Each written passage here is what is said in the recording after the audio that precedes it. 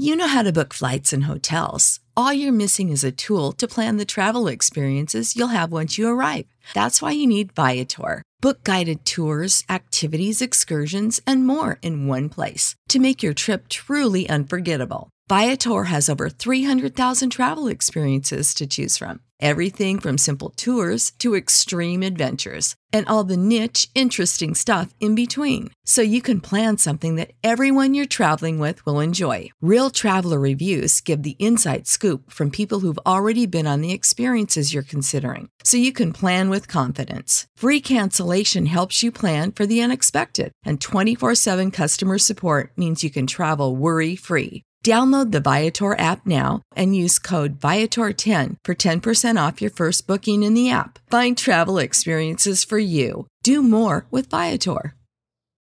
Without the ones like you, who work tirelessly to keep things running, everything would suddenly stop. Hospitals, factories, schools, and power plants, they all depend on you. No matter the weather, emergency, or time of day, you're the ones who get it done. At Grainger, we're here for you with professional-grade industrial supplies. Count on real-time product availability and fast delivery. Call, click Grainger.com, or just stop by. Grainger, for the ones who get it done.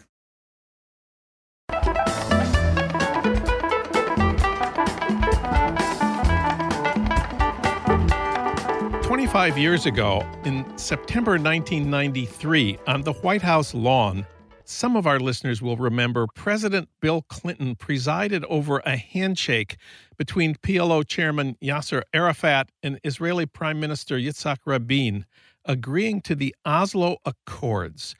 We were told they laid the foundation for a permanent peace deal within 5 years that would create two states side by side. The three men won the Nobel Peace Prize the next year. For comment, we turn to Mouin Rabbani. He's a senior fellow at the Institute for Palestine Studies. He writes for The Nation and the London Review of Books. He's been a guest on Democracy Now!, Al Jazeera, and the BBC. Mouin Rabbani, welcome to the program. Pleasure to be here. Well, that was 25 years ago. Donald Trump, when he was running for president, pledged something new. A deal of the century was his phrase, a deal of the century that would end the decades-old Mideast conflict. Where do we stand today on the deal of the century? Well, I've characterized it not so much as the ultimate deal as Trump and his team like to characterize it, but more as the ultimate fait accompli, meaning that what they're seeking to do, rather than taking the traditional approach of publicizing an initiative and then inviting the parties to negotiate terms, what they're actually doing is trying to change reality on the ground so that their preferred solution takes hold and perhaps then publish a 1 or 2 page initiative. And quite clearly from what we've seen so far, we see the Trump administration embracing really the most extreme Israeli agenda in dealing with issues such as not even, calling the Israeli presence in the West Bank and the Gaza Strip an occupation, seeking to define the Palestinian refugee question out of existence, legitimating further settlement expansion, and so on.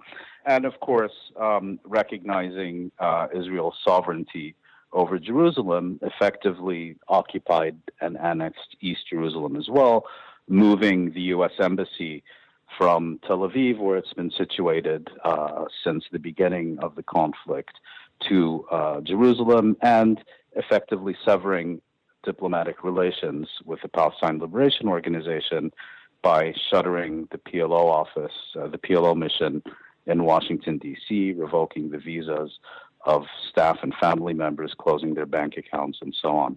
You argue in your new piece in The Nation that Trump's actions over the past 18 months, quote, hardly constitute a reversal of U.S. policy. It seems that way to a lot of us. The United States never before had its embassy in Jerusalem, never before closed the PLO mission in Washington, D.C. So what do you mean?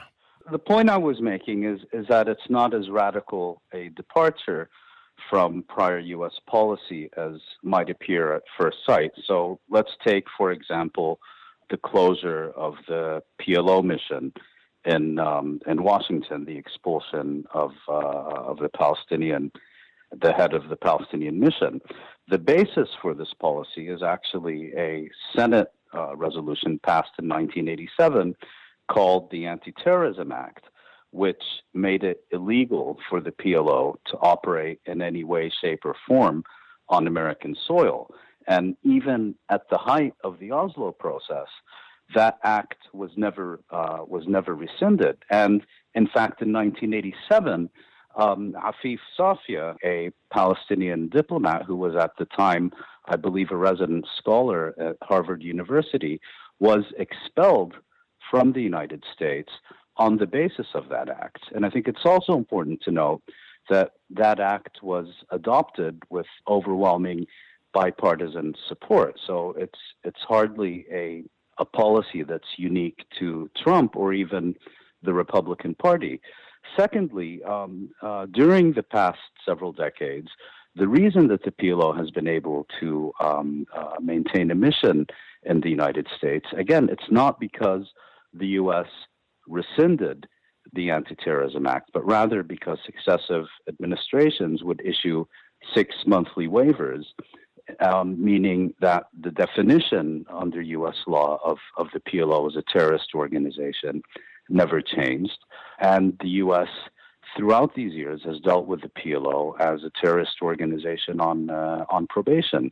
Similarly, if you look at the issue of Jerusalem, this is rooted in bipartisan congressional resolutions that were passed with overwhelming majorities of both parties. And the reason that Trump was able to so easily recognize Israeli sovereignty over Jerusalem and move the U.S. embassy there was because he simply stopped issuing the 6 monthly waivers that previous administrations had been issuing. So it's not as if he introduced a entirely new policy, but rather took an existing policy to its logical conclusion.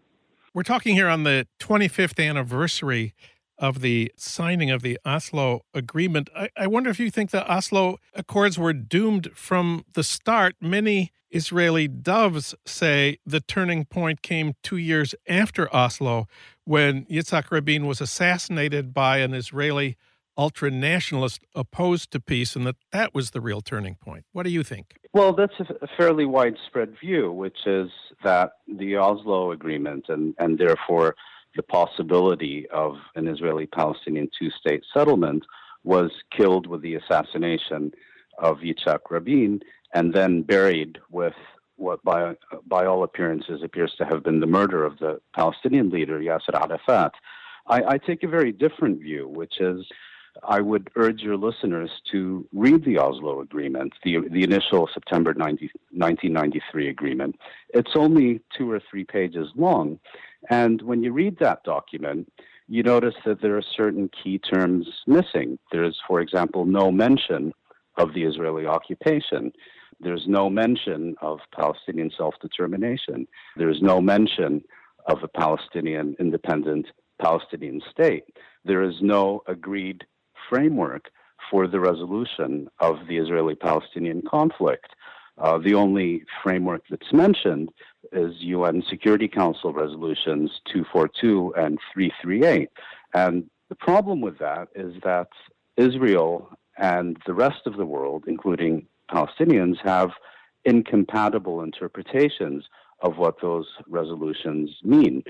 Secondly, there is no enforceable deadline or schedule for the implementation of those agreements. And in addition to that, there is no binding arbitration mechanism. And so therefore, my argument actually since August of 1993, from even before these agreements were signed, is that they sought to reformulate the Israeli occupation in the West Bank and the Gaza Strip in the face of the challenges it faced during the First Intifada, rather than to find a formula to end it. And so my argument would be the real lesson of the Oslo Agreement is not that it failed, but that it succeeded all too well. And it's an agreement that remains very much alive today And the lesson to be learned is that the two-state settlement has effectively never been seriously attempted.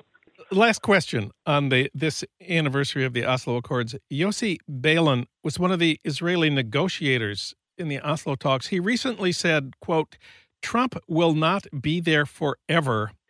Eventually, as it was in Oslo, it's up to the Israelis and the Palestinians. If both sides want to make peace, we will make peace." Close quote. That is, the Americans are not the key to what Israel is doing. I wonder if you agree with that. Not really, because I think what we need to recognize is, this is not a conflict between two states. This can't be compared, for example, to the conflict between Ethiopia and Eritrea or any other two states you care to mention. This is, in fact, a colonial struggle between an occupying power and an occupied people. And so the idea that, you simply have to sit these parties around the table to deal with each other as equals and reach a solution is not something that's going to happen. And I think the problem here is that the role of the United States has been to, on the one hand, monopolize Israeli-Palestinian diplomacy to the exclusion of any other party, whether it's the international community acting through the United Nations or any coalition of states.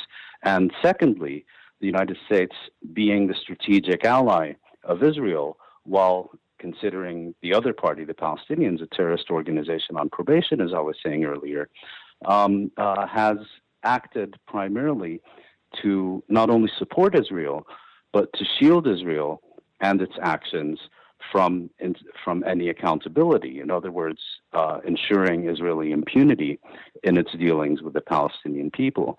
And so I think this whole formula of bilateral negotiations under exclusive American sponsorship has not only demonstrated its absolute failure during the past quarter century, but it has also done extraordinary damage to the prospects of reaching a just and lasting peace in the Middle East. Mouin Rabbani, his article, "Trump Team's Magical Thinking on Palestine," appears at thenation.com. Mouin, thanks so much for talking with us today. Thank you.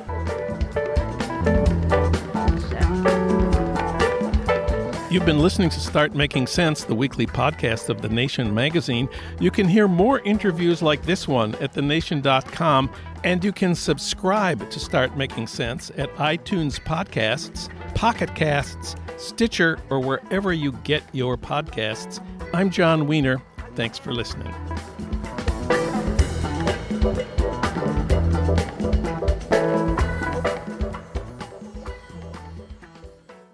You know how to book flights and hotels. All you're missing is a tool to plan the travel experiences you'll have once you arrive. That's why you need Viator. Book guided tours, excursions, and more in one place. There are over 300,000 travel experiences to choose from, so you can find something for everyone. And Viator offers free cancellation and 24/7 customer support for worry-free travel. Download the Viator app now and use code Viator10 for 10% off your first booking in the app. Find travel experiences for you. Do more with Viator. Support for this podcast and the following message come from Corient. Corient provides wealth management services centered around you. They focus on exceeding your expectations and simplifying your life. Corient has been helping high achievers just like you enjoy their lives more fully, preserve their wealth, and provide for the people, causes, and communities they care about. As one of the largest integrated fee-only registered investment advisors in the U.S., Corient has deeply experienced teams in 23 strategic locations. Corient has extensive knowledge spanning the full spectrum of planning, investing, lending, and money management disciplines. Leverage Corient's exclusive network of experts to craft custom solutions designed to help you reach your financial goals, no matter how complex they may be. Real wealth requires real solutions. For more information, connect with a wealth advisor today at Corient.com. That's Corient.com. Corient.com.